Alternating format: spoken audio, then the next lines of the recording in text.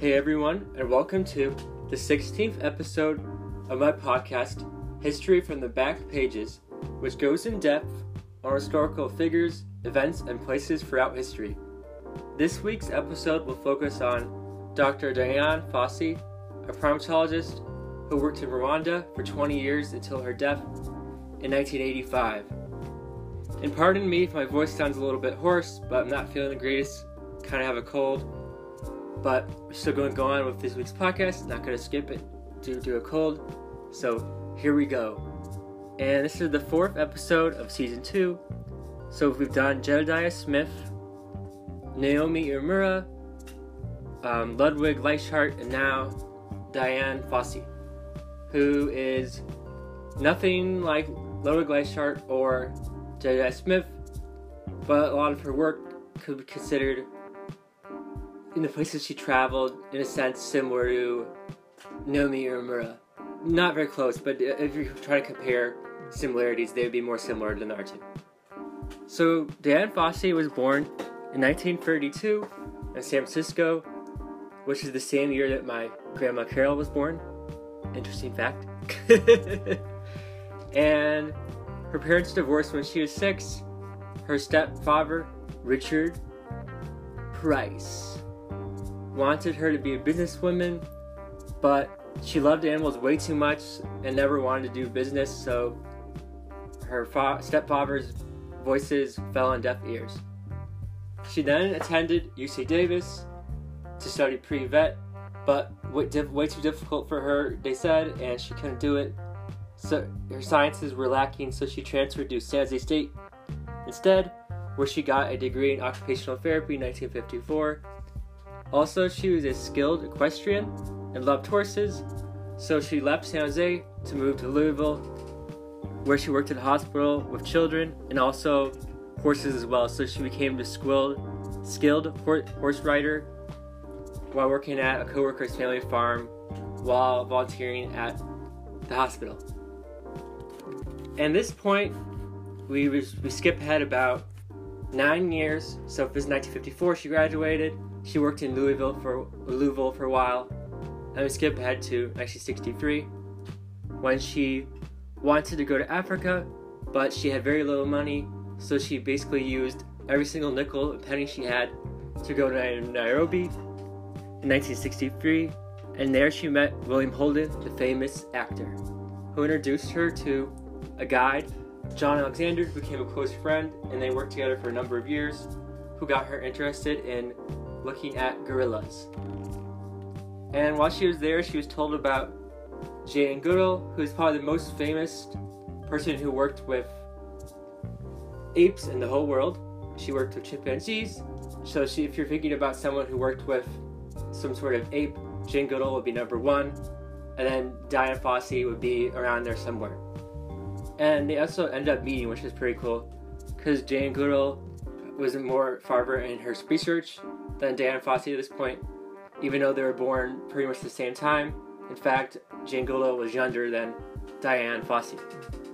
But Jane Goodall taught her a little bit about what she learned from looking at chimpanzees, so Dian Fossey used that to look at mountain gorillas, which is what she wanted to look at instead of chimpanzees.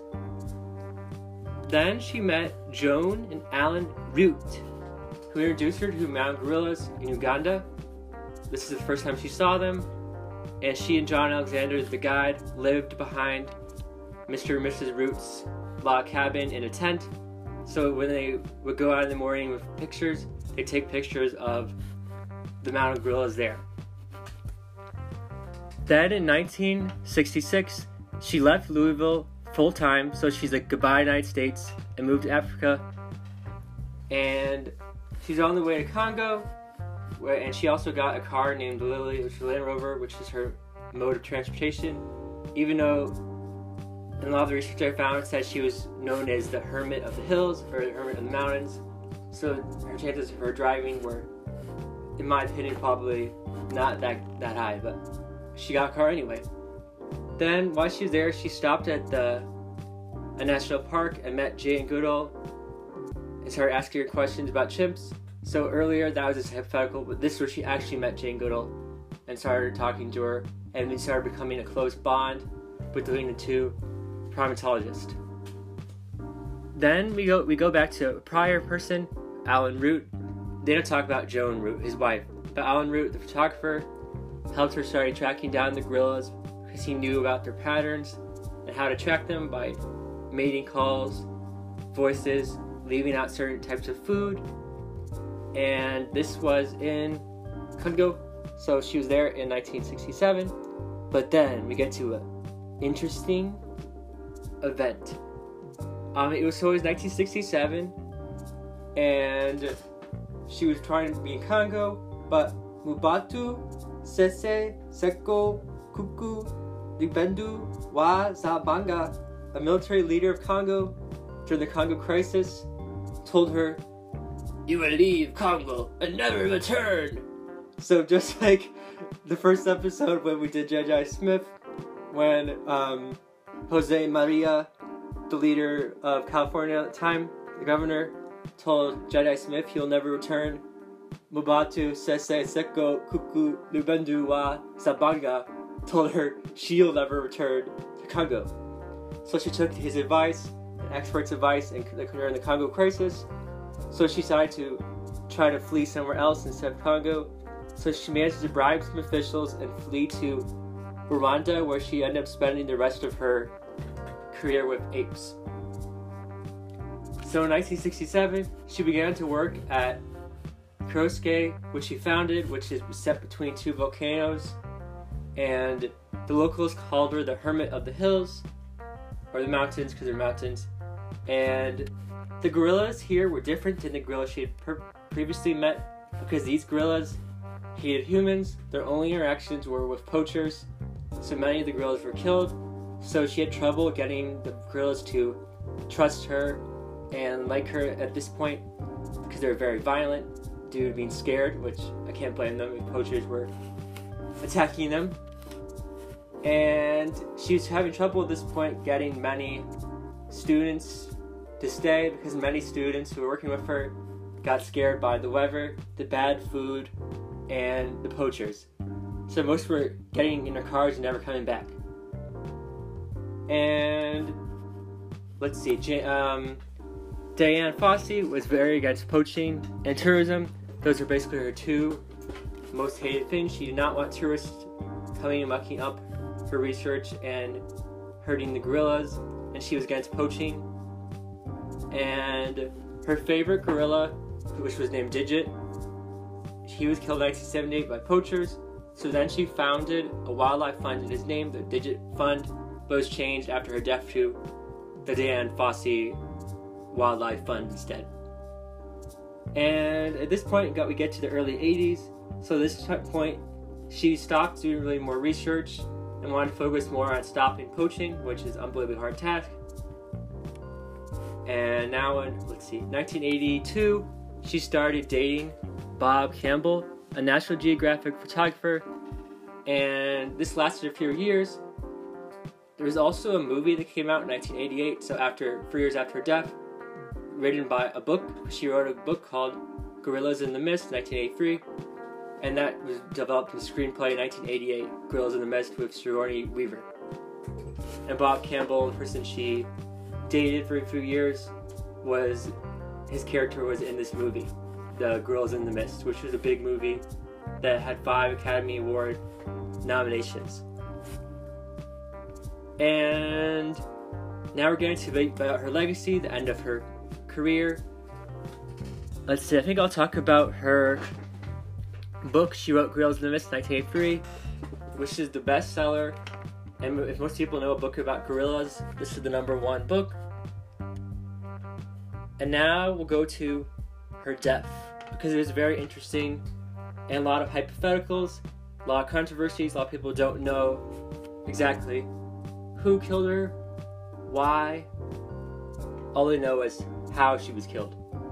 So on December 27th, in the Virunga Mountains, she was found dead in 1985 in the morning, and she lived in this log cabin, and when they found her, her face was cut diagonally, so you may think, oh, it was a robbery, because they knew that Dian Fossey had money and backing, and shares from her book. So maybe somebody came up the mountain, which sounds ridiculous, came up the mountain to try to find her, and then killed her when they wanted to steal her gun, her passport, her money, her books. I guess that could be a reason, but they think not, because all that was still remaining in the cabin, so that was ruled out as a motive. Another motive they thought was that poachers, because she's very anti-poaching, and she would not deal with any BS from the poachers, so many poachers wanted her out of the way, they said, so if she was out of the way, it'd be easier to hunt and kill the guerrillas. But that was also somewhere in the back burner, so they're not exactly sure that was the number one motive. But another motive that the Rwandan government decided was that her research assistant, her last one, Wayne Richard McGuire, was suspected of becoming jealous, wildly jealous of her, and wanted to steal her sequel to the book, Gorillas in the Mist. He wanted to steal the sequel and publish it as his own, so it'd be the Wayne McGuire instead of by Dian Fossey, because his career was over, they said, and he was a loser, and he wanted to do that, but there's not really evidence that shows that Wayne McGuire committed the murder. He even said later that it was all a fake, and he didn't do it, and the charges were outrageous. So there's not really any way at this point to completely figure out, was it poaching, robbery, or Wayne McGuire's creepy fascination. Those are the three most likely, but not sure. And this was in 1985, so it was a while ago. So unless someone comes forward from back then, or they find uncovered evidence that was previously not found, then the chances of them finding out exactly how she died are slim. So basically, the most important things to think about on Dr. Dian Fossey are: she decided to go to Africa. She worked with mountain gorillas for over 20 years in Rwanda, Congo, and a number of other places. And if you want, you can basically call her the mother of gorilla research. So whereas Jane Goodall is known as the mother of chimpanzee research and studying, she would be the mother of mountain gorillas. So thanks everyone for tuning into this week's episode of History of the Back Pages. I'm going to end it here because there's a lot more that could be talked about Dian Fossey, but I don't want to go way over 15 minutes because that would be too much. And I basically got the main things I want to talk about in her life story, where she was born, her career, and her death, which are all very important to know about. So thanks for tuning in, and see you next time on History from the Back Pages. Which I'm thinking about for next episode, maybe doing a place or event instead of a historical figure, because that was also in my intro. So why not do one of those instead of a figure for episode? Bye!